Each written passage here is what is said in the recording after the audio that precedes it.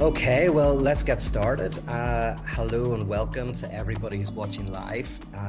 This is the part two of the conversation with Richard Boothby, looking at the book Embracing the Void. And many of you are also doing the book study, which we started yesterday.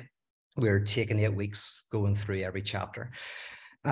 So what I want to do, maybe as a beginning, is do a little summary of, I think, kind of the main point of last week's conversation. And then, Richard, if you want to add anything to that. And then I've got a couple of questions to kind of move us into the second section. So the way I kind of saw last week is that to be human is to be oriented to a dimension of the other that is what Freud called das Ding, this enigmatic dimension of the other, this unknown dimension of the other that fascinates us and that frightens us and that is the cause of our anxiety. And this is very much something that stays with us through our life, something we actually didn't talk about explicitly last week, and maybe you might want to say something about it, but is that another piece of terminology from Lacan, the objet putia, and its relationship to das Ding, but basically that this notion of the unknown dimension of the other continues to haunt us and fascinate us in our lives, and this will connect in some way with the religious impetus. Do you want to add anything to that? I can actually. We didn't cover it at all last time, and it's really worth emphasizing this, both to clarify Lacan's concept a bit, but also it's just intrinsically really an interesting part of all this. If, as you're saying, Lacan asserts that the relationship to what is unknown in the other really is a formative milestone in the evolution of the human being and the emergence of a human being in infancy, this awareness that the mother figure and every other fellow human being poses this kind of unanswerable question about above all what they desire, and of course what they desire of me. What am I in their eyes? I mean, we all know that development often takes, it almost typically takes this path, that the growing human child tries to second guess, tries desperately to fill in the blank about what the parent wants of them, what will please them. So we style ourselves as the sort of fulfillment of what we dimly sense and try desperately to figure out about what the other really wants of us, why they love us, and how we can make them love us more. Objet A is a kind of clue, you might say, to this whole problematic of what is unknown in the other, but especially also when we remember that what is unknown in the other is a kind of correlate, a kind of partner, a kind of mode of access to my own unknown, my own unconscious. So for Lacan, I come to myself, my truest, most innermost self. I come to that by a detour through the other, which, of course, as you say, involves anxiety. By the way, this way of looking at it illuminates what Lacan repeatedly says is his most kind of fundamental assertion. That is, human desire is the desire of the other. Mm-hmm. In some way, my innermost longings are always circuited through this detour in what I struggle to know about what is unknown in the other. Yeah. I mean, I love the idea that, you know, even our most intimate fantasies are less about how I enjoy, but more how I think the other enjoys me. Like how I try to make sense of the other's desire for me. Right, exactly. By the way, just as we go by it, we'll come back to Objet A in a second, but which is also really, really interesting. We haven't talked about it at all. But another really interesting feature of this theory of Lacan, um, philosophers have sometimes struggled with the question of what sometimes they call other minds.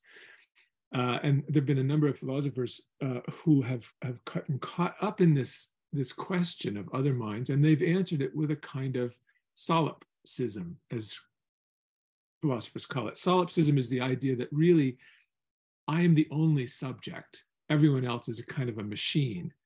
I'm so completely cut off from what they think that I sort of negate it altogether. I remember having a professor in graduate school who knew Ludwig Wittgenstein, the great German philosopher transplanted to England.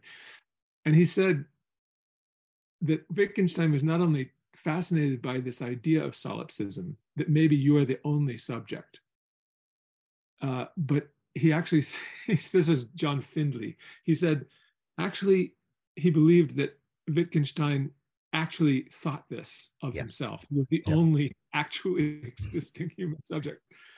Anyway, the Lacanian view absolutely rules that out. Not only is solipsism impossible, but this idea that I'm the only subject, every one of us is, you might say, first of all, in the other. And we have to, in a certain sense, reclaim ourselves. We have to win ourselves to become ourselves. In other words, we have to find a way to be an independent self, not simply repeating or second guessing the other, but actually taking over some kind of territory of desire as our own. Yeah, they call it, joint attention, where the child at a certain age becomes interested in where the parents' eyes are looking at, and they start to attend themselves to where the attention of their parent, like where that alights, where that sits. And I think of it in terms of even as an adult, when you fall in love and you encounter somebody else, something of their desires start to become yours. You start to take an interest in the things they take an interest in, and they start to feel like your desires, so much so that people talk about, oh, I find my authentic self, almost like, oh, this desire was in me and I never encountered it till I met you. But actually, at a more radical level, potentially that desire was birthed in you. The other person didn't so much uncover a desire, but you were born again. You were a new desire formed in you.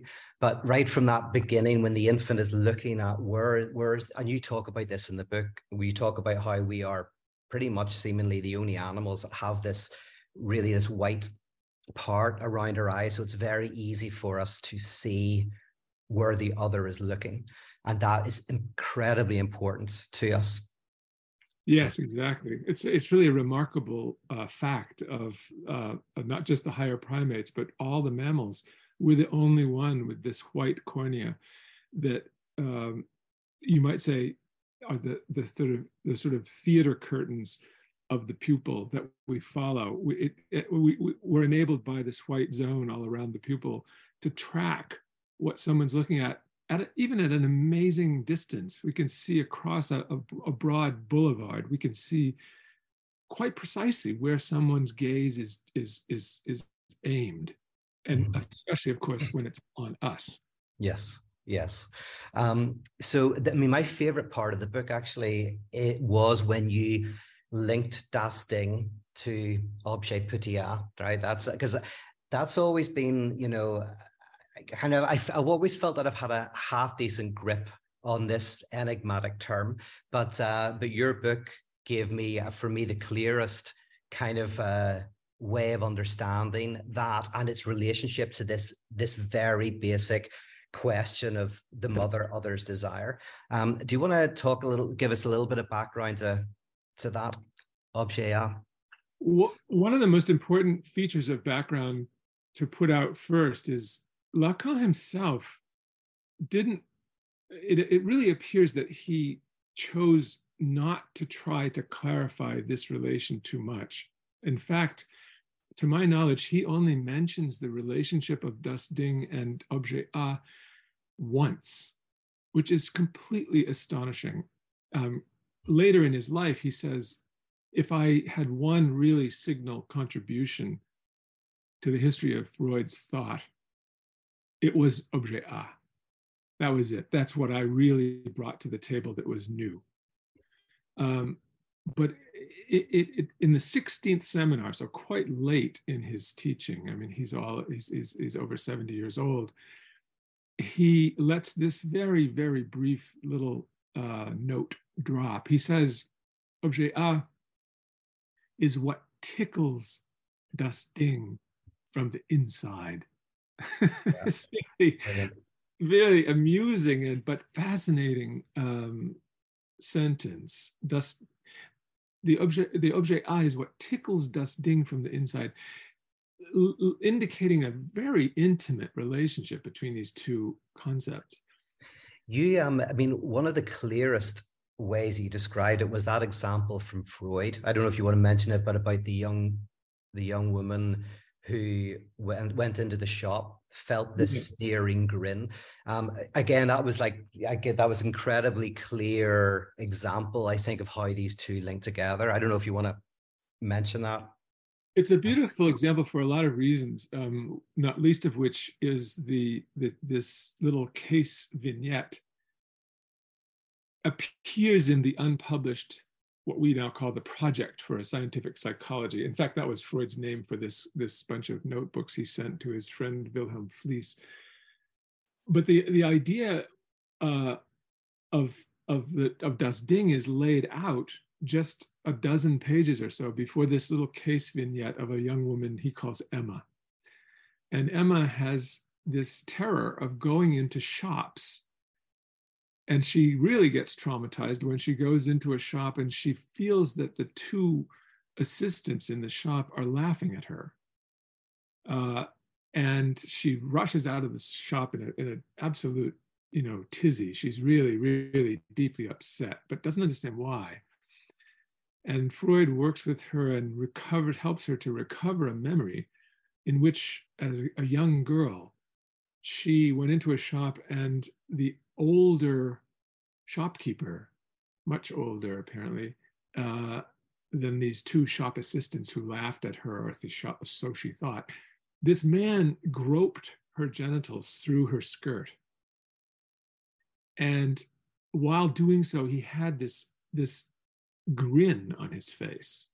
And the grin, of course, was exactly performing the function we were just attributing to objet A.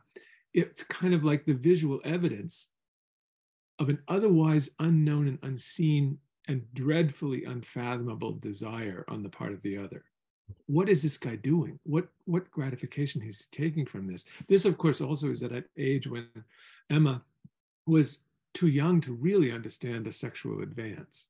Mm-hmm. So she's, in a certain sense, doubly mystified, and the ground is laid for a kind of trauma, which she gets when these shopkeepers years later appear to be laughing at her. The smile comes back, and now it's traumatizing because she somehow can repose the question that she was never able to answer. What are these people after? What do they want? Mm-hmm. Yeah, so the kind of that very early kind of experience of the enigmatic grin and the inability to really conceptualize what was going on then returns in her adult life. And that and that's why it tickles the das Ding. It kind of like draws it back into the present. Exactly. And the tickling in this case is excruciating. Yes. Precisely. And this very much relates to what we were talking about last time, that this question of this potentially traumatic question of the desire of the other is, in our usual dealings with our fellow human beings, it's remaindered. It's almost completely out of court, you might say. It just doesn't come up. We are habituated to acting with one another as if we're breezily going along without a second thought and certainly without any anxiety. We simply expect everybody to play their role in very everyday intercourse. The hi, how are you discussion we had last time is the kind of epitome of this, where we have all these ways of convincing ourselves that we know perfectly well what everybody's about. So we preclude any exposure to this potentially traumatizing question. Mm-hmm. And of course, that's what Objet A does.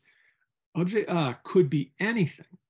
It could be any little trivial detail, which suddenly makes you realize, uh-oh, wait a second. I don't know what's going on here.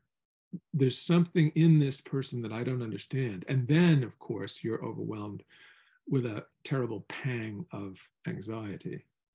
Yeah, so is this why, I mean, you could say that, and this brings us to this concept of jouissance a little bit, but that this is always connected with some sort of impossibility, impenetrability, prohibition, that there's things that we like, there's things that we can take pleasure in, but this, what we're talking about here is a type of jouissance, a pleasurable suffering. It's something that is always connected with the real. Great. That's the perfect time to pose that question.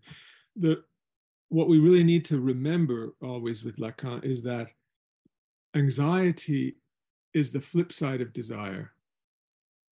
That what distinguishes anxiety in the human being, and effectively this was already Freud's claim, he never makes it, I would say, fully explicit, but it's implicit, I would say, and also in Lacan, that anxiety is something animals don't have. Animals have fear, but we have fear of what we don't know, what we can't see around the corner. An animal needs, you might say, a rustling sound around the corner to alert it that something's around the corner. We can be terrified by the silence. We can be terrified by somebody who looks too buttoned up, too smooth, too cool. Part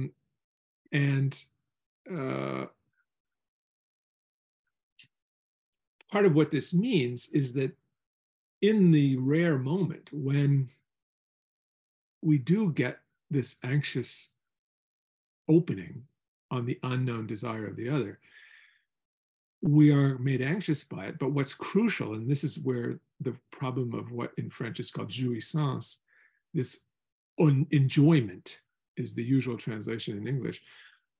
We enjoy this anxiety, or there is something in the anxiety that is enjoyable. And what is that? This is the way in which the unknown desire of the other is inevitably related to, it's almost an opportunity for learning something about my own desire. I'm attracted to this vortex of the unknown, even as it's causing me very deep anxiety and destabilization. Yeah. Well, in light of all of this talk of the unknown, the desire of the other, moving this into the kind of the central aspect of the book, which is a Lacanian theory of religion. There's something you say in chapter 2, which is fascinating. And this is probably maybe one of the philosophical imports of psychoanalysis is in philosophy and in Kantian philosophy, there is the notion that we experience the world through certain categories. I experience the world through my mind, through the categories of my mind. But then also there is reality in itself that I cannot penetrate. So there's the in itself that is impenetrable, and then there's the appearance, how it appears to me. And one of the things you mentioned in the book is actually that experience of life potentially comes from our very first experience of the other, is that there's the appearance of, say, the mother who is there, and then there is this enigmatic part of them which we don't seem to have access to, which fascinates us and frightens us, and it has all this allure. And so that early experience is kind of mapped onto potentially how we go into the world and how we experience reality itself. And then I guess this kind of then brings us to the religious impetus in many ways. Is one way you could say is that the religious individual is perhaps initially a person who experiences the world of appearance and then feels that behind this appearance is some sort of otherness that we cannot penetrate.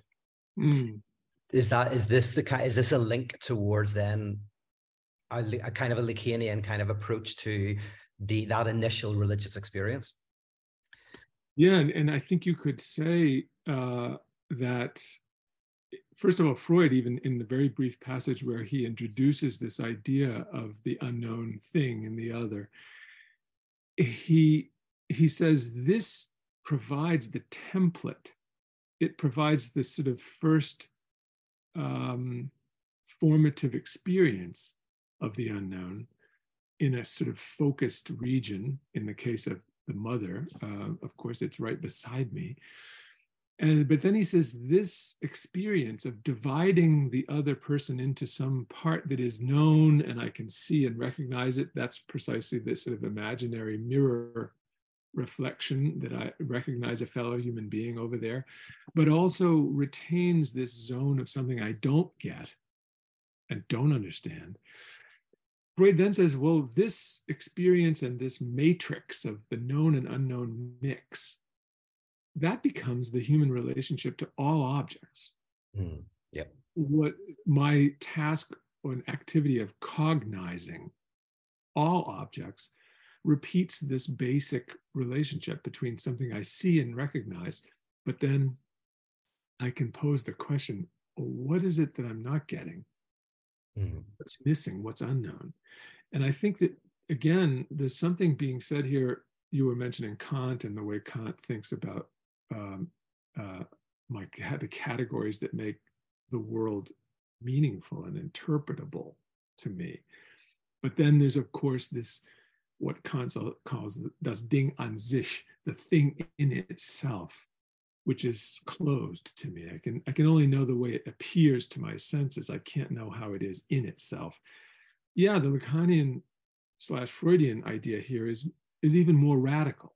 Yeah, it's that I am the being, and perhaps the only being. Perhaps other animals are not really capable of this. I'm the being who is always haunted by the dimension of the questionable. Everything I see contains this potential of posing a kind of question mark in my path. And by the way, one way we can know this is the animal, to go back to the animal for a second, in experiencing its Umwelt, its surroundings.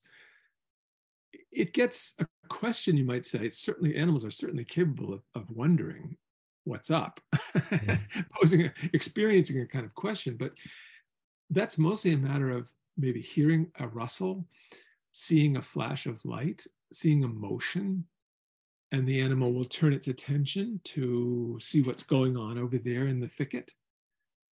But human beings, I don't know how confident to be about this, but it seems tempting to say that human beings are the only animal that can be freaked out by silence or by lack of motion. They kind of go, oh, it's too quiet in here. Yes. And by a sense of something weird is going on.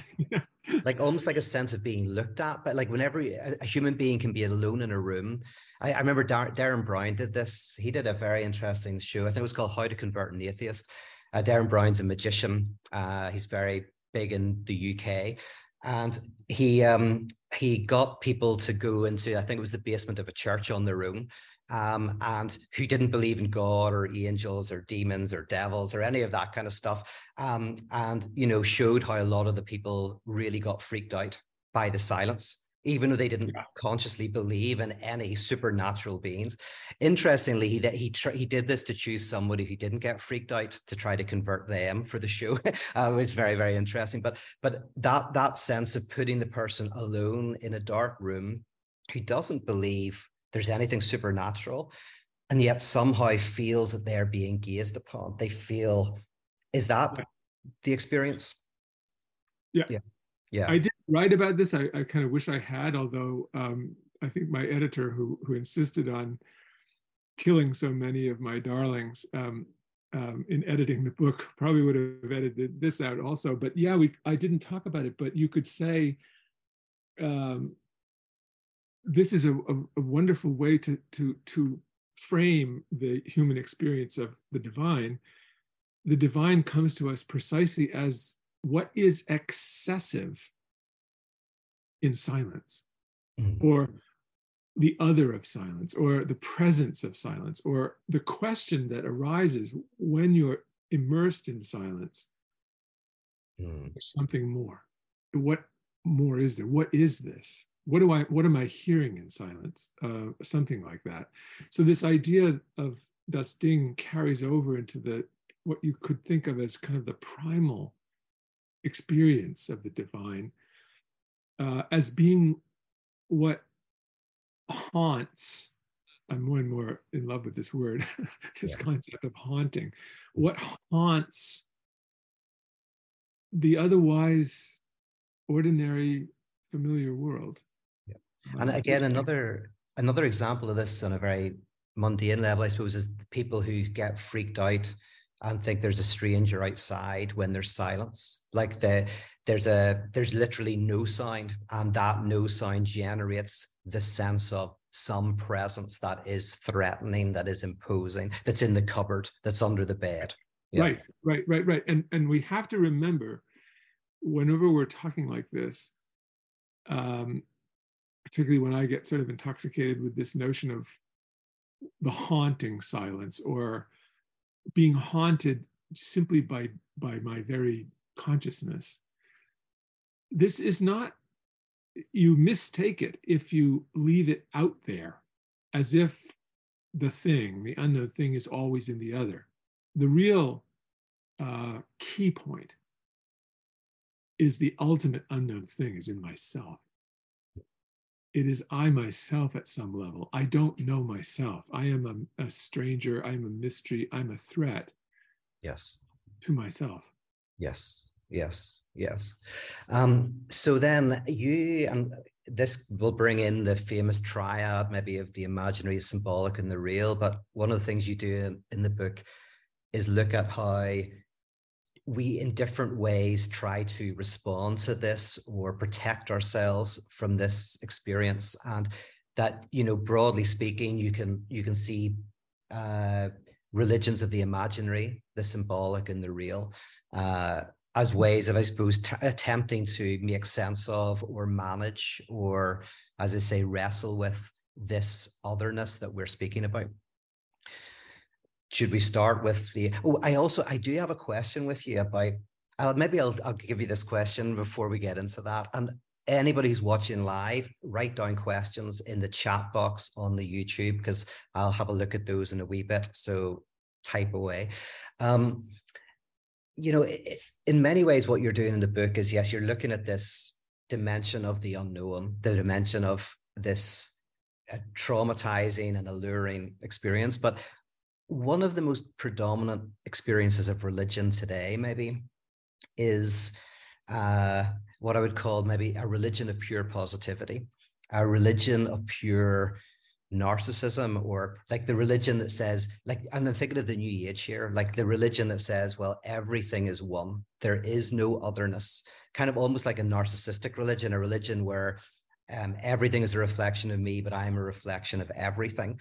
And this is the religion of kind of psychedelic enlightenment, or tantric sex, or self-achievement, optimization, but kind of a sense in which you can experience a pure positivity. Where would you fit that, or how do you think about that type of experience in the contemporary world? in light of this?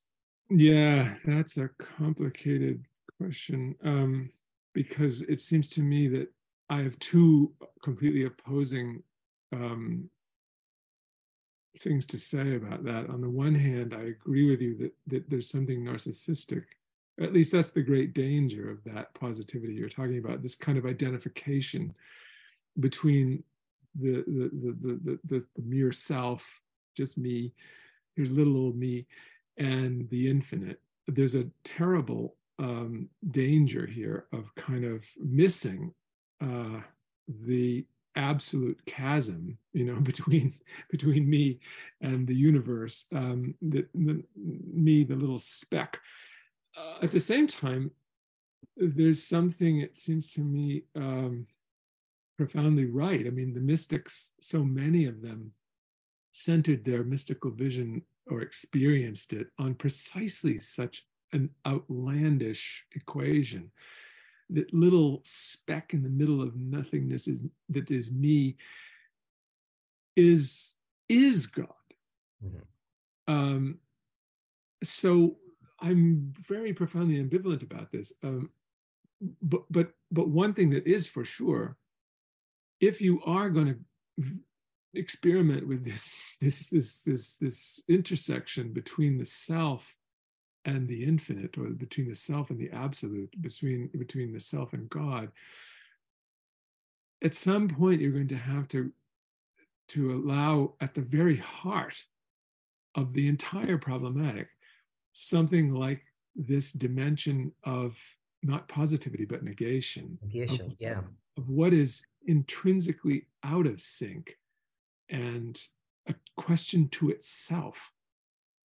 On both sides of the divide, I am a question to myself, and maybe the most mind-blowing conception of the divinity is the divine is a question to itself.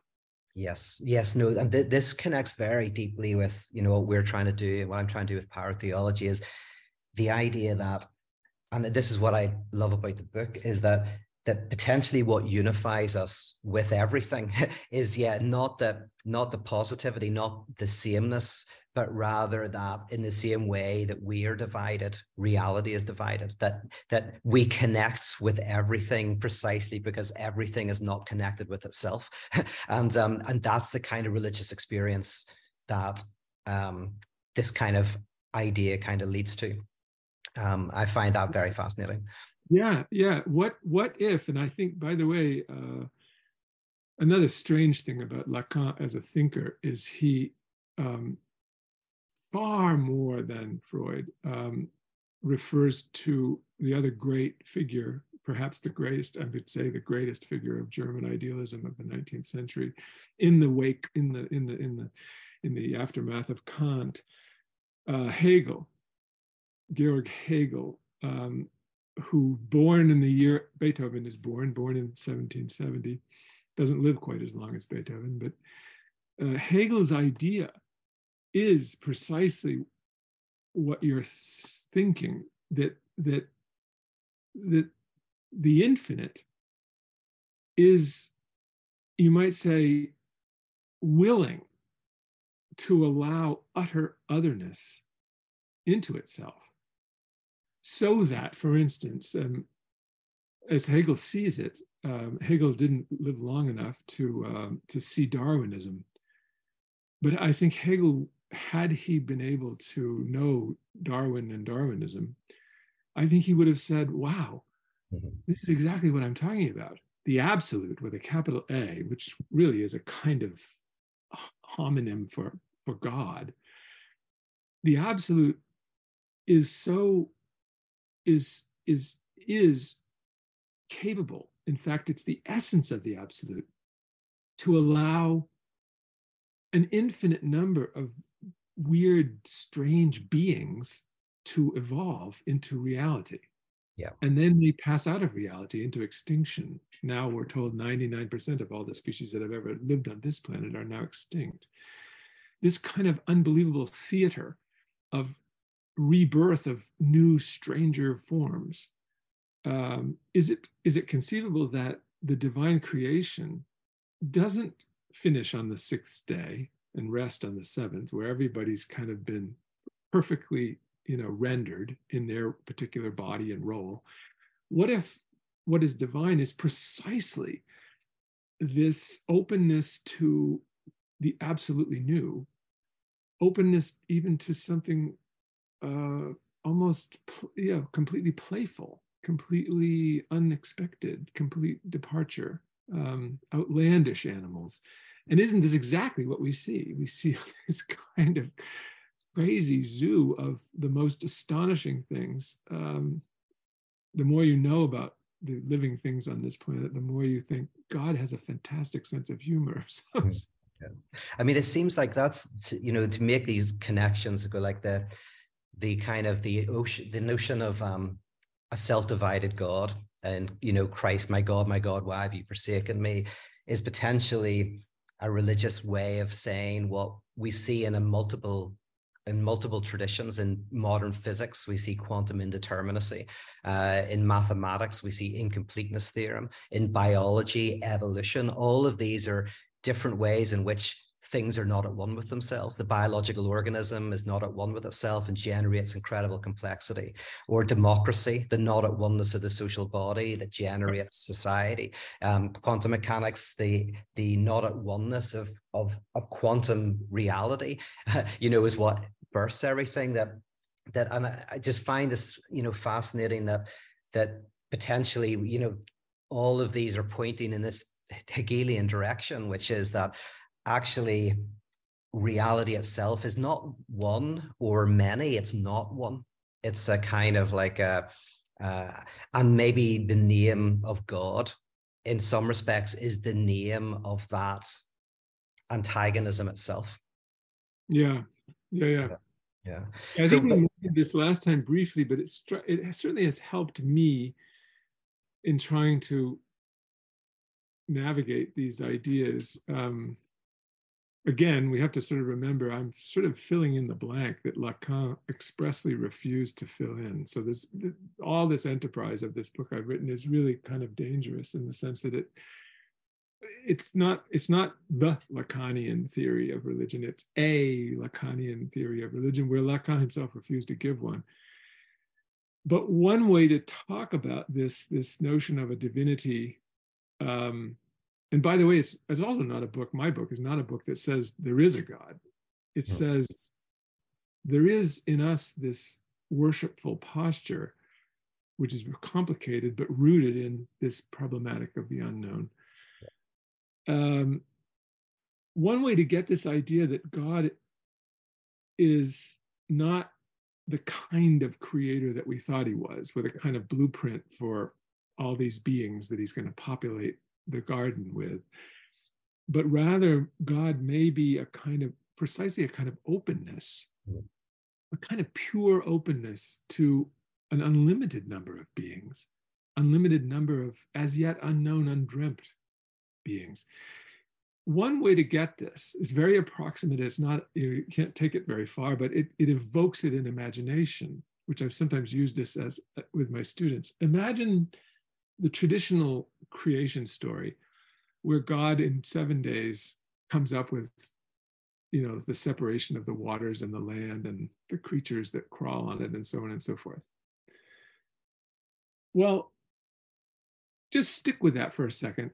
The first thing God would have to create before he can start, separating the waters and the land and making the animals and the human beings, the first thing he would have to do would be, in a certain sense, to create empty space. He would have to create the great vacuum, the great open nothingness in which all these things can exist. Mm. In this sense, it's the precise opposite of what you were just referring to as positivity. The very first divine act is negativity. Yes. Opening the zone of the nothing in which things can come to be. Have you heard of the ontological argument for the non-existence of God at all? An Australian philosopher, Gaskin, I think his name was, came up with it, where he basically he says it's kind of playful as a parody, but he says, right, if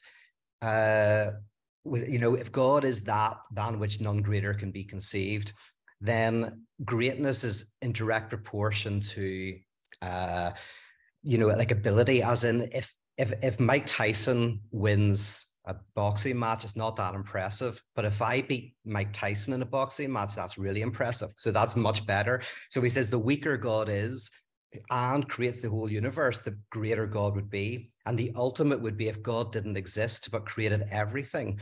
That would be the ultimate strength. So therefore, God doesn't exist. But it's kind of funny because I find it in one sense, nothingness potentially is the creative force that creates everything. It is it is the eternal, God is the name for the void that out of which everything arises. It makes possible. Yes. Everything else. Yeah. So, and this is, if it's a name of an atheism, it can also equally well be the name of a radical theism. Yeah. So someone like Meister Eckhart, I think we touched on Eckhart a little bit last week, where Eckhart says the true power of God, even the true creative power of God, is rooted in God's self-withdrawal, in the kenotic self-emptying of God, which is something like, it is not equal to, but it's something like that opening up of pure emptiness of space. Space is the first thing that has to be created before you fill it with stars and galaxies and all the rest of it. Yes. There's one of the things I like about predestination, interestingly, in the religious sense. So there's two things. One is, and Zizek writes on this, it's very good, that one of the great things about predestination is if you believe that you're predestined for heaven or hell, and there's nothing you can do, it's been decided from the beginning of time, then there's no reason to do good works, because in order to get into heaven, because you can't do anything. So in one way, what it does is it allows you to be a truly ethical creature, because you may still be going to hell, you may be going to heaven, doesn't make any difference if you help somebody. So therefore you just help somebody if you want to help somebody. So one is, kind of creates the possibility of an ethical subject. But the other interesting thing about it is, and I think conservatives are often better at this in religion, is it connects with an impenetrability of the absolute. Is like there's a part of the absolute that's really frightening. You don't know whether you're going to heaven or hell. It's like the Das Ding, and it's completely unintelligible. You can never know whether you're going to heaven or hell. It creates anxiety in you, and you have to you basically have to find a way to live in the world, not knowing the Das Ding, the intention. So there is the kind of the familiar God that loves you and cares for you and all of that. But then there's this dimension where you do not know. And I think where radical theology comes in is it just adds another turn to that. And it says, not only do you not know whether you're going to go to heaven or hell, God doesn't know either, right? That's the radical move, is the unknowing. And here's the weird thing. I told you about this, and I'm very confused, because I told you I was wanting to write a book called The Unknowing God. And you were like, you're writing a book called The Unknown God. And I'm like, did I hear you say that or something? Because I've been writing that for the last year. But the idea of the book that I'm trying to explore is when the Apostle Paul saw agnostos theos, famously in Corinthians, of course, it's the unknown God. But actually, you can read it literally. And you can say, well, you can also read it as the unknowing God, not the unknown God, but the God that also does not know. So that's the kind of start of the book. And of course, this is kind of not theistic or atheistic. It's more just a way of saying that there's something novel and spontaneous potentially at the core of everything that is not deterministic. Yeah, and of course, I think I've always been somewhat sensitive to this, but writing this book made me infinitely more sensitive to it. That when we get caught up in the question, will I survive death or will I not? Will I still be or will I be nothing? This is, on my reading, psychoanalytically inspired reading. This is a disaster of the religious potential. Yeah. When I get caught up in this question, anxiety-ridden question, will I die and be gone, or will I be somehow taken up into some afterlife? This distracts us from the real transformative question, the really inspiring question, the question that breathes the infinite into my experience, which is not about the future. It's about right now. Yes. The astonishing thing is that I exist right now. This absolute moment, this, not the future. Deferring it to the future is like writing a check that won't be cashed for 40 years. The really astonishing thing, and by the way, the mystics are the people mostly who bring us back to this unbelievably simple but unbelievably profound question. The question is not about the future. If you get stuck in the future, you lose it. It's in the present. The astonishment that I exist at all. And maybe, and I talked about this at Wake. This is kind of maybe one of the themes of Wake, is I talked about the question, is there life after death? And the kind of thing I was exploring there was a possible psychoanalytic answer to that question, which is there is life after death, and we are the evidence of it. That to be alive is to be castrated, to have actually passed through death. That weirdly, a psychoanalysis, in one sense, I think, proves the existence of life after death, because that is the idea. To be a subject is to be marked by death, by fundamental laws. This is very good. Yeah. Yeah, that's great. Yeah, very helpful. Yeah, and so to almost see that as so I'm trying to then orient a religion of that, where it does answer the question, but answers the question in that way. Yes, and that we are marked by death. Yeah, that's great. I really like that.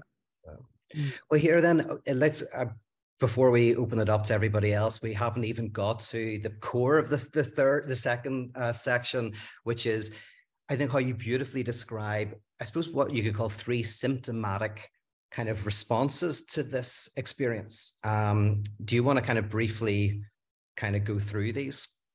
The Greek, when you talk about the Greek and the Jewish and the Christian, but like as almost 3 different communal responses. Well, they line up with the 3 categories that you mentioned a half hour ago: the imaginary, the symbolic, and the real.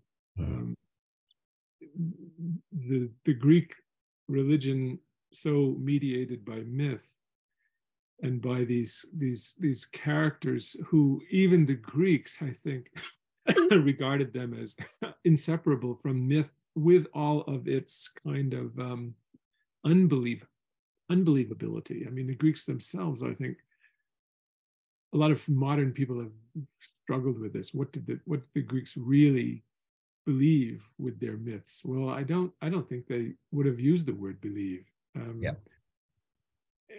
But these images and myths, they're like, basically they're like us. This is the imaginary. I mean, these gods are jealous and angry, and they're lustful and they're vengeful, and so there's a really interesting sense in which they seem very, very powerfully anthropomorphic. Yes, that's right. Yeah. So then the Greek sense of transcendence is perfectly at home in this anthropomorphic kind of framing. And then you get the problematic of the symbol, of the signifier, really centered in Judaism, and of course, a gigantic step, absolutely crucial step toward Das Ding. What is this voice that apprehends, that accosts Abraham and basically brings him in face to face with the offer of the covenant? That this voice of from the burning bush that accosts Moses is a perfect embodiment of this unknowable other. Precisely where the question is precisely, what does this other want of me? This incarnates now in the experience of Abraham and Moses, the psychological and now theological impact of this notion of Das Ding. And then the question quite understandably becomes, how do we name this thing? And the Jewish answer is you don't. You scrupulously refuse any adequate naming. So what you might have called God, no, you have to just use Hashem, which in Hebrew is simply the name. By saying God is the name, Hashem, I worship Hashem, I'm self-conscious that I'm worshiping something which I don't know how to speak. I don't adequately understand what it is I'm talking to, what I'm appealing to. So much so that, at this point you would say, well, why didn't Lacan, if he wanted to sort of really champion a particular religion, Judaism would surely be it. I mean, this is the Lacanian religion par excellence, the religion of the word, of the signifier, and of all the unconscious cargo of the signifier, the unconscious potential of signification, that we never truly know what we say. And even when we hear someone else say something, we're always left with a margin of unknowing. What did they really mean? Okay, I heard what you said, but what are you really trying to communicate to me? What are you really doing with me here? Judaism would appear to be the Lacanian religion par excellence. So where does Christianity come in? Well, Christianity now, shockingly, returns Das Ding where it was originally experienced. The fellow human being who is standing in front of me, eyeball to eyeball, we're looking at each other, and I'm wondering who and what is this other, and what do they want with me? And to demand then that I embrace this other with unqualified acceptance and love, even when I don't know whether they are a friend or an enemy, I unqualifiedly embrace them anyway. This would seem to be the ultimate religious formation on Lacanian grounds, where Das Ding is returned to its original site in the fellow human being that's exactly across the table from me. So yeah, this is what I love in that section. Is it's basically what I see you do in religion is paint a picture of a type of return to the other, and you see this in what Jesus says. Which, I mean, I don't want to simplify too much, but you could say, right, the Christian church is precisely a defense against this. That we have individuals and we have people who kind of talk about this idea, but it's never. It's hard to find it in institutional forms, maybe little bits in the Quakers or something like that. But even finding, like for me, the late Dietrich Bonhoeffer was a theologian of this idea that he was moving towards this notion that the Christianity and the message of Christ, this message is fundamentally that you have to tarry with and be open to the other in their unknownness, in their impenetrability, in their anxiety producing dimension, that we somehow remain open, and in doing that there's a fulfillment of religion. Yes, exactly. And then the other big push, the other big point in the book is to say this is where the Christian, the would-be Christian or the Christian enthusiast hits the brick wall, having maybe felt for a moment, Christianity wins in the contest of religions. It comes closer to the unconscious of Lacan than any of them, which I think it does. It also then marshals the most extensive and most problematic defenses, symptomatic resistance. And how does it do it? It does it precisely by turning the real. Yeah, loving the enemy, loving the neighbor is hard enough. Loving the enemy is a real problem.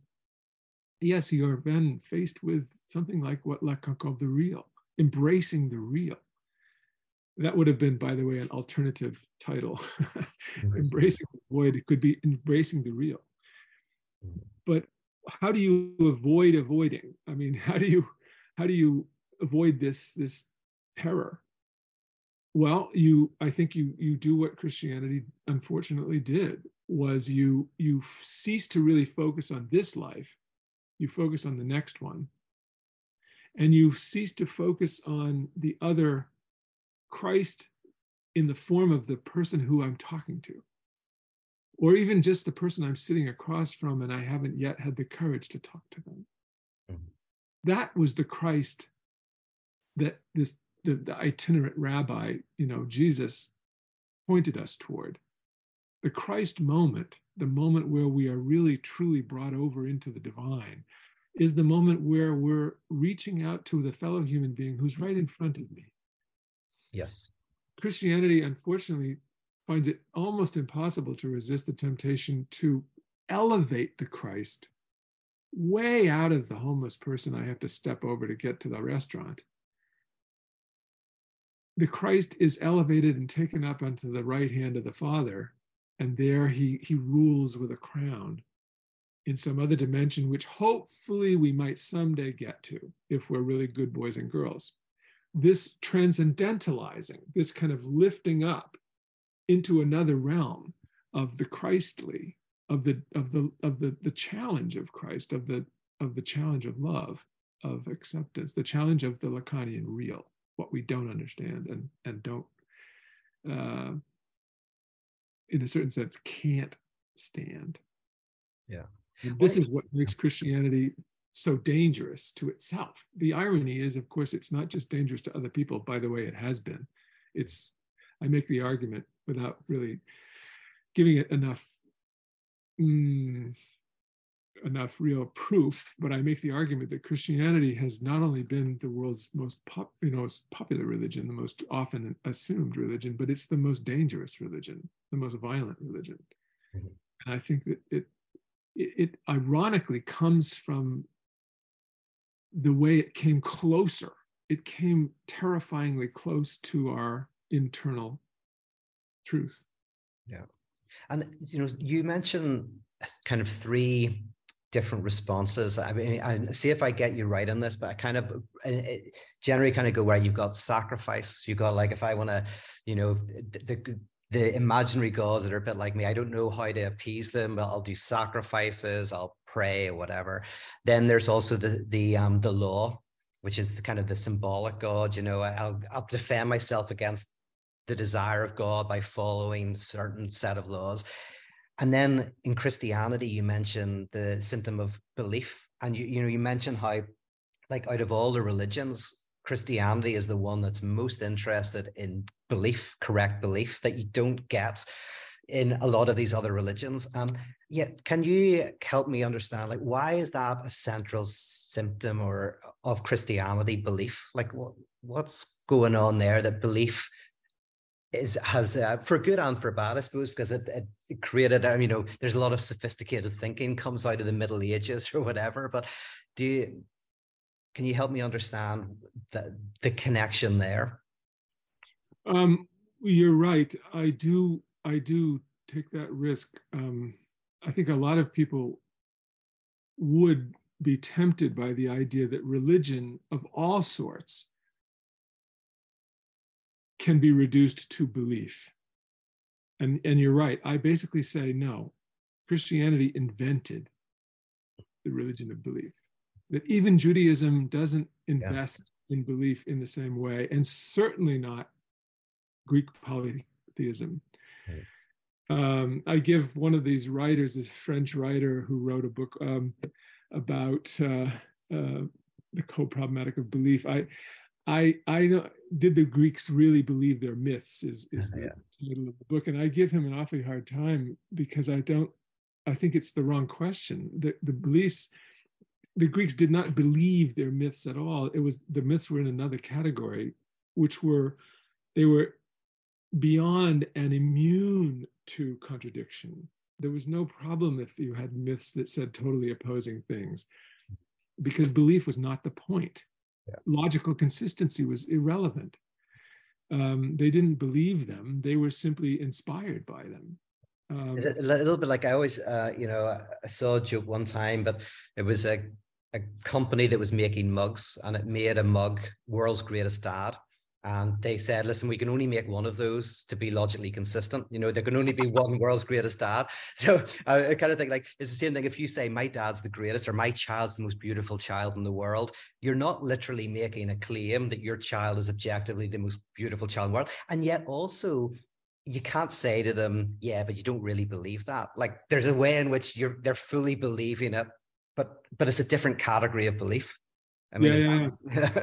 But then there's a way of seeing how this embrace of belief, this sort of invention of the whole cult of credo of I believe, we believe, how it solves the enormous existential crisis that Christianity opens. If we do take seriously the Christ teaching that our absolute call is to lovingly embrace not only our neighbor, but our enemy. If that's the game, this puts us immediately in an impossible, unnerving, terrifying situation. And if we then immediately resort to belief as our quintessential religious posture, notice how it immediately excuses us from the unbearable anxiety of the Christ command to love thine enemy as thyself, not just the neighbor, but thine enemy. How? Because if we make belief the measure, then immediately all the people in the world divide into those who believe as I do. They're my brethren. They don't pose an anxiety to me because I know they have the same beliefs as me. So it holds out at least the hope that if everybody's kind of faithful enough to the belief, their faith, faithful to faith, then I am reassured that everybody who I might otherwise be afraid of and made deeply anxious by, everybody's on my side already. They're kind of approved. They're part of the sect that I belong to. They believe what I believe.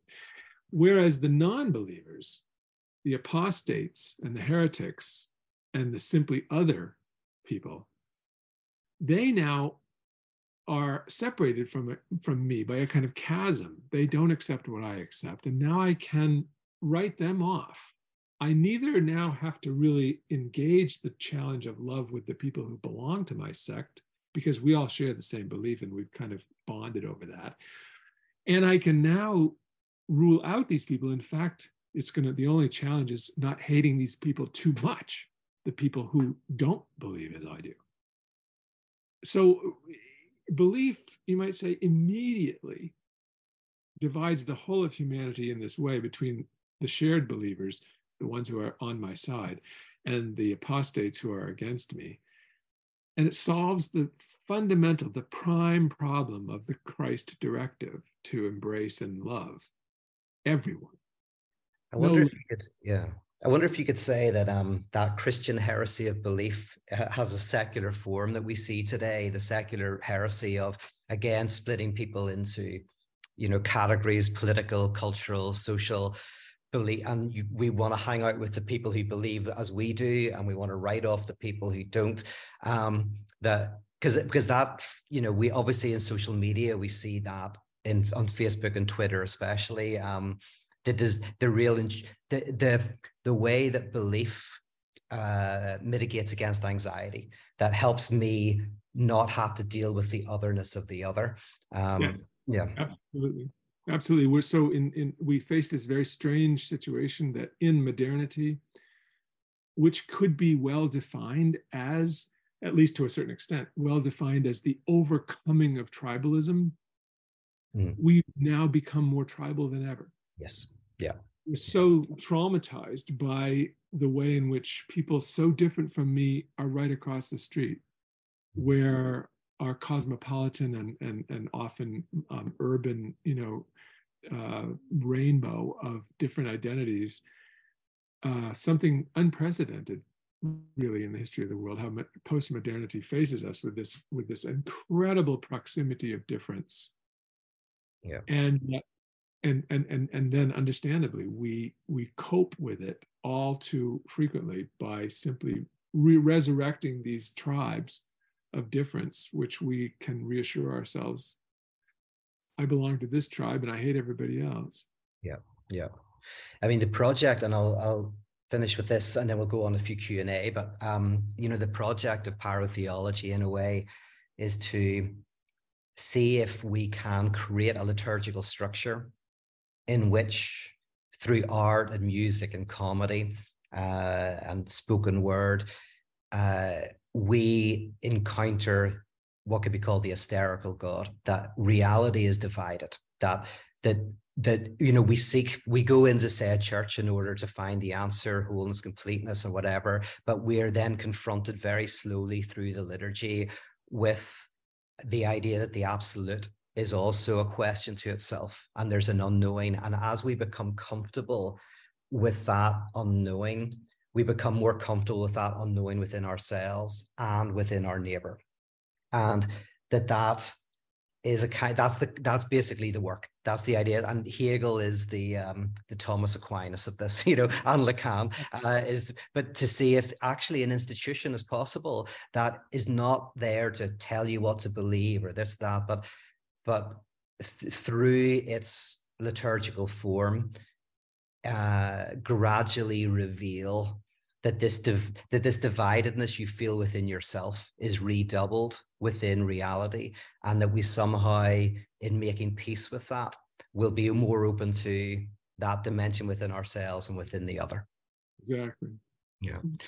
So as to whether that's possible, that's the interesting thing. Exactly right. Just a little footnote. I've been reading this week a book by a Korean philosopher who spent most of his life in Germany. Oh, I'm reading the same guy, Byung-Chul Han. Yeah. Yeah. So reading the Disappearance of Rituals, one of his more recent books. Just amazing. He's brilliant.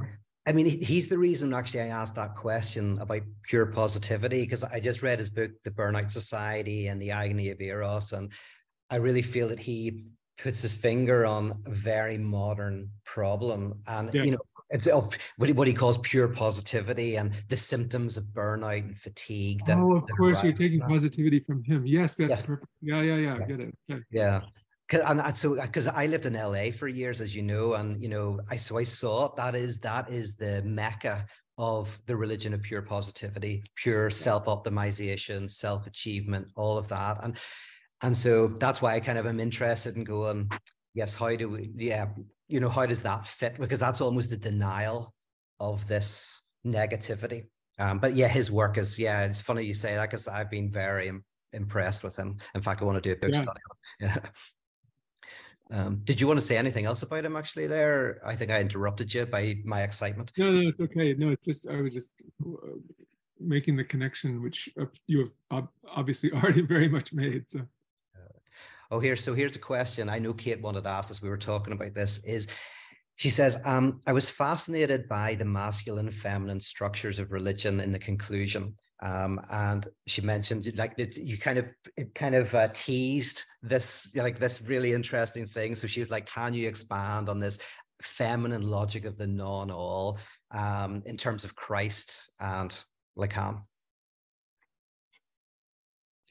Well, I you could say so many things about this. I mean, to begin with, I think it's interesting that Jesus was so closely related with women, that Mary Magdalene as well as others. That this was that his own teaching struck me as the teaching par excellence of the non-all. The non-all, of course, in a way, is another name for das Ding.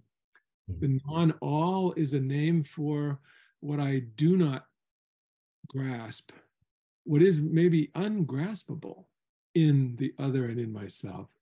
You could say it's the excessive, or you could simply say it's the strange and threatening. But yes, and it seems to me that we're really in a new way.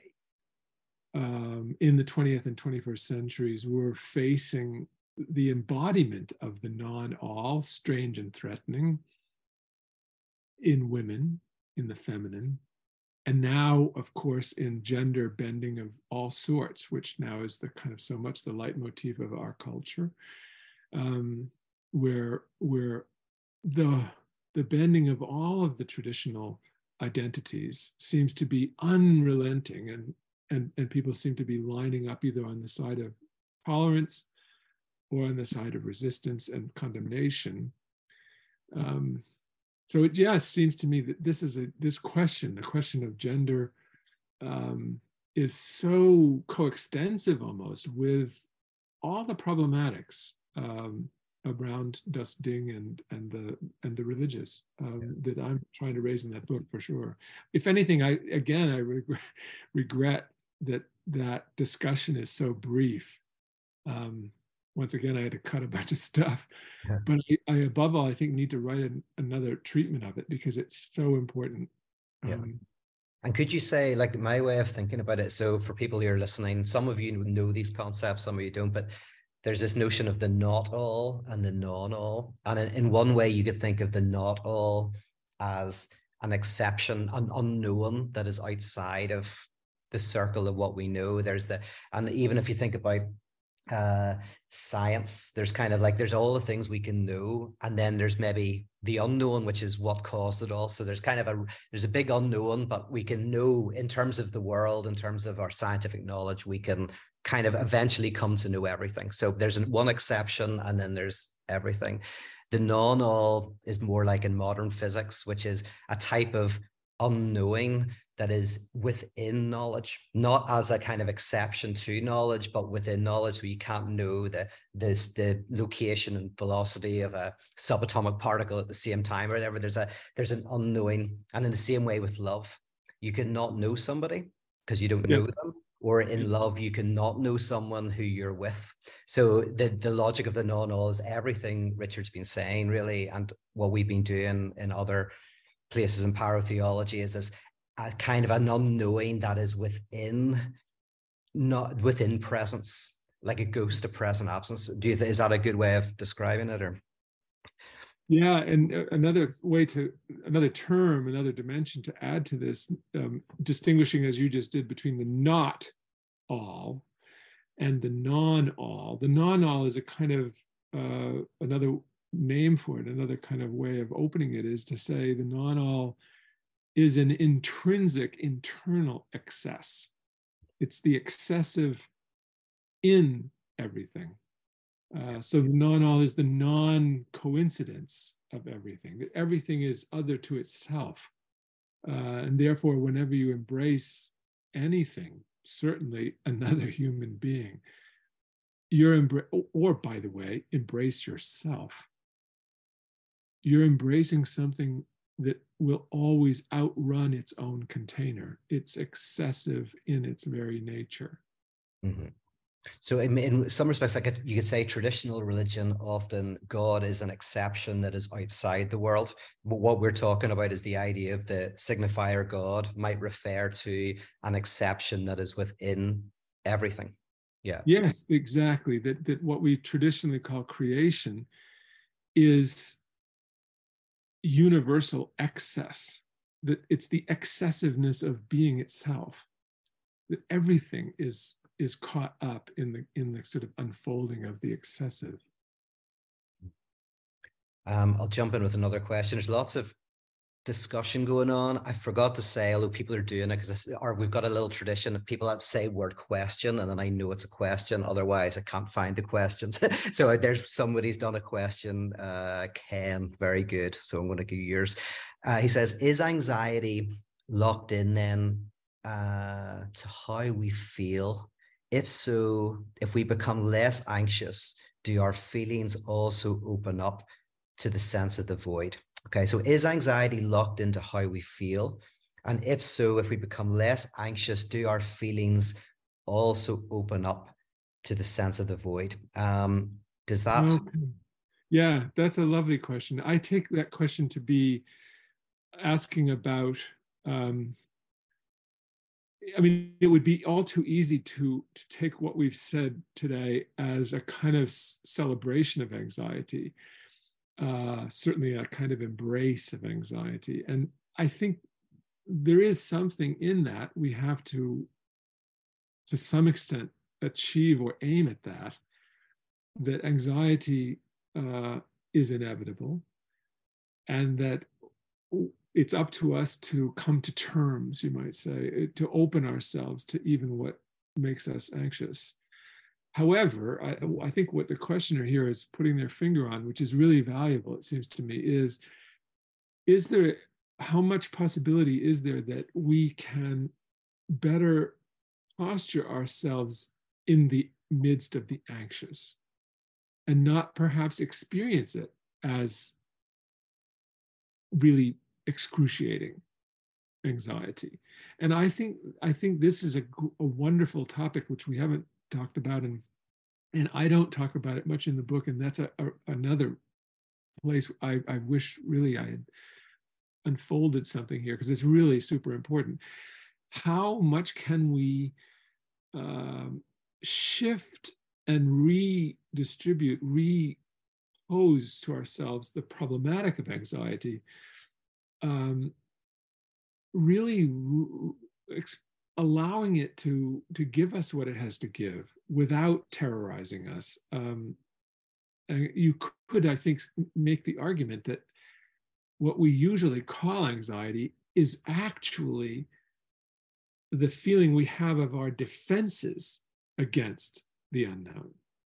And if we can practice a kind of openness that is not so in need of defense, we could perhaps be engaging ourselves with what would otherwise make us anxious, but we're not experiencing it as excruciating anxiety. We're experiencing it as something else, as novelty, as actually greater feeling of being alive, of the interest, of the compelling kind of energy of something really new.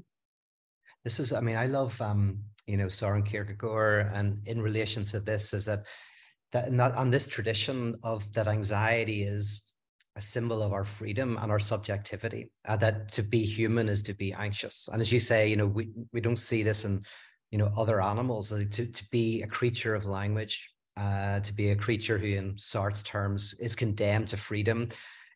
Anxiety is kind of like the truth.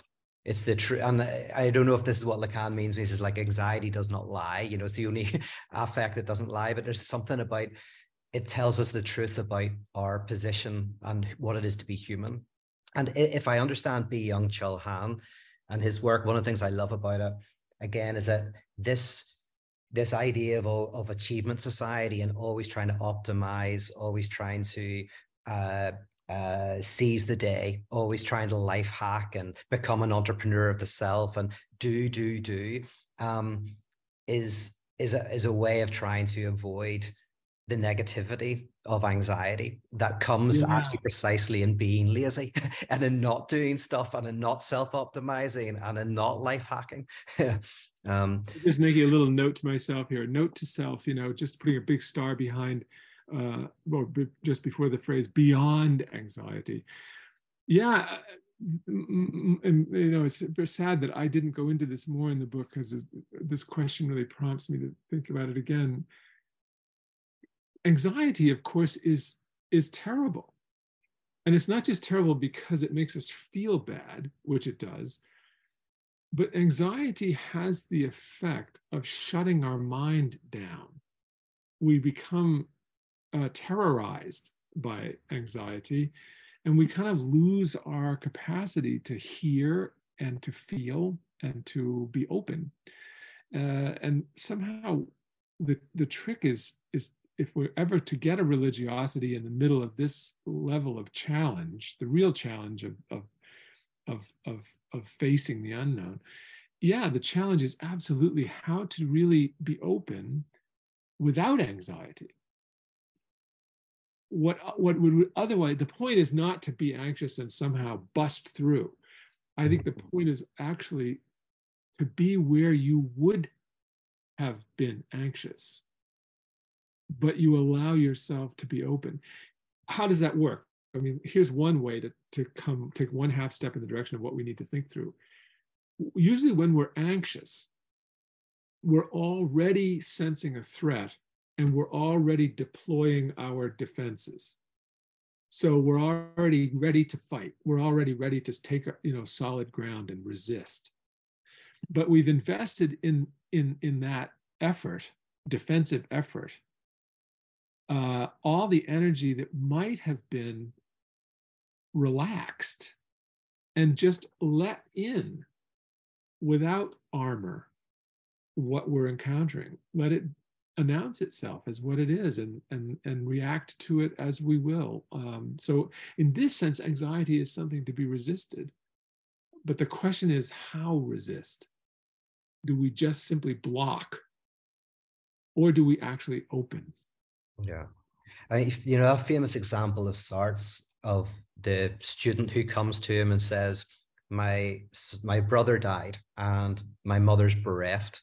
Should I stay with my mother and look after her, or should I leave and fight the Nazis? And goes to Sartre and asks, what should I do? And Sartre says, well, there's no answer I can give. One of the things I like about this example is Sartre doesn't talk about this at all, but what he does a little bit, but what the guy is also looking for is, what does the other want? What does Sartre want me to do? What, not just what should I do, but he's also looking for not knowing what an authority figure would say. And Sartre's response is, you have to somehow be able to embrace the anxiety of not knowing and not having an answer, and yet having to do something. Yeah. Which is often, I think, what we defend ourselves against by going to palm readers or treating the Bible like the Gideon's always has all the answers at the back. Any question you've got, there's a Bible verse for it. Or, we want someone to give us the answer, and somehow to be able to, and this is again why I want liturgy, like a regular place that helps us be able to, through, say, music and art and literature, to be able to stand in the unknowing that I don't know what I should do and no one else can tell me what I should do, and somehow I can enjoy and embrace that and not defend against it. Yeah. Yes, exactly. And that's what, in a bygone time, it still goes on. People still talk this way, but it seems to me it's lost some of its impact. When we used to say that the Spirit moves me, the question of whether you should go to your mother and be at her side, or go fight the Nazis, the question is definitely not one that someone else can answer for you, but your answer may be something unnameable, undefendable. It's just, the Spirit moves me to do this. I can't defend it even to myself. I can't explain even to myself and justify even to myself my choice. But all I know is I inexplicably am drawn to this. And that's where I have to go. There's a few other good questions, but I may just go to this one as a good end, because we've been going for a while. And from Rich, which I like, his question is, how does Richard tarry with the unknown? Do you have any, he says, daily routines or any rituals, or how do you find yourself practicing what you're writing about in this book? Boy, that's a really good question. I do have a practice, my own kind of cobbled together practice of meditation, which is a little bit, I remember when I was 50 years ago in college, and I learned the transcendental meditation of Maharishi Mahesh Yogi, which back in those days, in the early 70s, that was the going thing. And it was extremely helpful to me, I have to say. I dropped out of college after my first year, thinking I wasn't going back. And one of the things that really helped me through that very confused year was learning meditation. And I now do a kind of a mixture of that transcendental mantra-driven meditation and a Zen sitting, very Zen-like meditation. I have a very good friend in my department who's a real Zen master, I must say. Brett Davis, I highly recommend him. Brett, he has, by the way, a great courses drop an ad from my good friend. He has a great course on I forgot exactly what it's called, Zen, Discovering Zen or something like that. I've forgotten what he calls it. Brett Davis is his name. Anyway, he's taught me a lot about this. But I would have to say, add to this quickly, it's still for me, as I think it is for anyone, it's a work in progress. Opening myself to what is called upon in me, how to respond to some of these questions. I do know when I make little victories because I accept something I first of all think something I never thought before, and I accept that I don't know what to say in answer to something, and living a little better with that inability to come up with an answer, living a little more openly to uncertainty, that's something I would say I practice every day. And I would say I make at least some progress every day, but this is the big question. I mean, how to do that is having a really wonderful partner, my wife, Rebecca, who I met and have the greatest respect for. She is wonderful.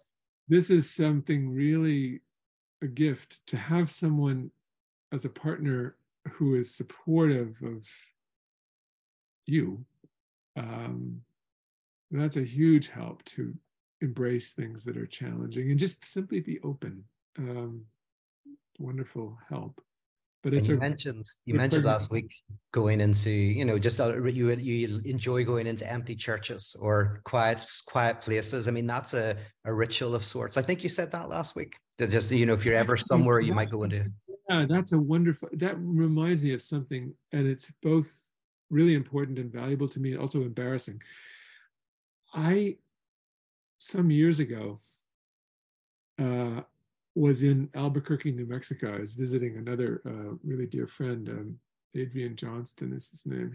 I've read his work. He's an incredible thinker. I'm very close friends with him. And I was visiting him and giving a talk up there. And I went up into the mountains for a day off in Albuquerque. And it was the first time in my life I ever not only went hiking off alone, but I also stopped at a particular point for no good reason other than it just seemed like a very sweet and quiet spot. And I spent an hour and a half or so just sitting there, and just sitting there and just listening and watching, a kind of meditative openness. And it was extraordinary. I started realizing that the place was teeming with little birds and insects and butterflies and the clouds, the movements of the clouds and the rustling of the leaves. And it was like the whole place opened itself to me after a while. And it was really, really wonderful. Yeah. A real lesson about, the lesson was a question. Why don't we do this more often? Why don't we stop and just sit? Yes. That was you were talking, but like, that's my daily ritual. I like to call it laziness, and laziness is different from fatigue or burnout. Those are things that come from excess and from trying, but there's the spiritual discipline of laziness, of genuinely doing something non-productive. And of course, a lot of us can't do that. A lot of people don't have time because they have to work 2 jobs, they have to do so much. So, but as much as possible to carve out the space to do exactly what you're saying. And I just call it laziness because I don't think I should call it meditation as such, but I do, whenever I take time, and not even to try to meditate or anything, just to take time to do nothing but to sit, that has been profoundly helpful. Profoundly helpful to me. Yeah. Yes, and of course, it's not only being open to what, back in that moment by the side of this rather happily lonely trail up in the mountains above Albuquerque. Not only was it being open to the bird or the butterfly or the trembling of the branch and the little breath of air or the changing of the sun coming out from behind a cloud. Those things I was really posing myself to be really open to. But the key thing I think is also is being open to, in that situation, sitting there over an hour and a half, what bubbles up in you? Like, yeah. What's the feeling? And it could be some bad feeling. I mean, it could be, you know, but just being open to it, and letting it happen, letting it take you, letting yourself feel it. Hugely valuable. Yeah, one of my favorite, I'll tell you, but one of my favorite icons, we used to run a thing called Icon. It was a monthly event, called it Transformance Art. And it would often have, it was in a bar, and often there was music and DJs and there was poets and all of that stuff. And so my friend is a psychoanalyst, who you met, Chris Fry. He ran an evening, and everyone came into the bar and everything was set up, projectors and music and all the things that you would expect. And the first 20 minutes of the event was taking everything down, and then just creating a circle of chairs. And then once we all sat down, Chris said, you know, rituals can be helpful and useful and connect us, but sometimes they can keep us apart. And he said, so tonight, Icon offers you nothing. And then he just went silent. And we all just sat. And I hated it so I'm the one who's running this event. So I hate it because I've got all this anxiety of all the other people. And I'm sitting there going, I can't say anything. And I kept silent. And then beautifully over time, just people made little comments, and that silence was so productive and beautiful. But it created so much anxiety in me initially. I was like, I can't cope with this, you know, because he didn't even explain it, didn't even explain what was happening, just said, tonight we give you nothing, and then just sat. And everyone just looked at each other, and it was beautiful.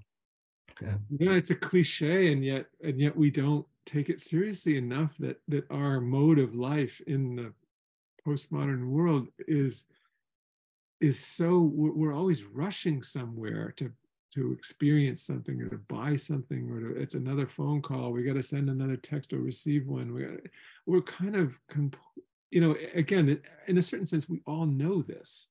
Mm-hmm. This is a kind of alienation and a kind of impoverishment of our whole consciousness, that we're so running like crazy. Kierkegaard, as you said, is such a master of this. His little essay called The Present Age is a perfect critique and identification and critique of this problem of modernity.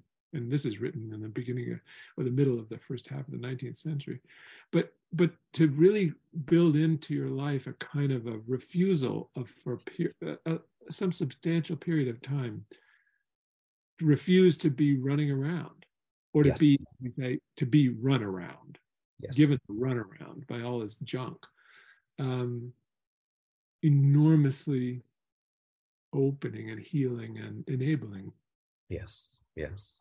Well, thank you. Listen, that's a great place to finish this conversation. And as I say, you know, I kind of thought that maybe we can have another conversation about your autobiography or the memoir. So hopefully we can arrange to do that, because I would love to continue this conversation. But I really appreciate the time you've given to this. And a lot of us are doing the book study at the moment, reading the book together. So I'll arrange for another conversation with you at some point. Great. I'd like that too, Peter. So thank you everybody who's watching live. We're going to put this up so people will be able to watch it after the fact, but I appreciate you all tuning in, and take care. I'm going to try and hang up on Hughes, but not hang up on Richards. Let's see if that works. Bye-bye. Thank you.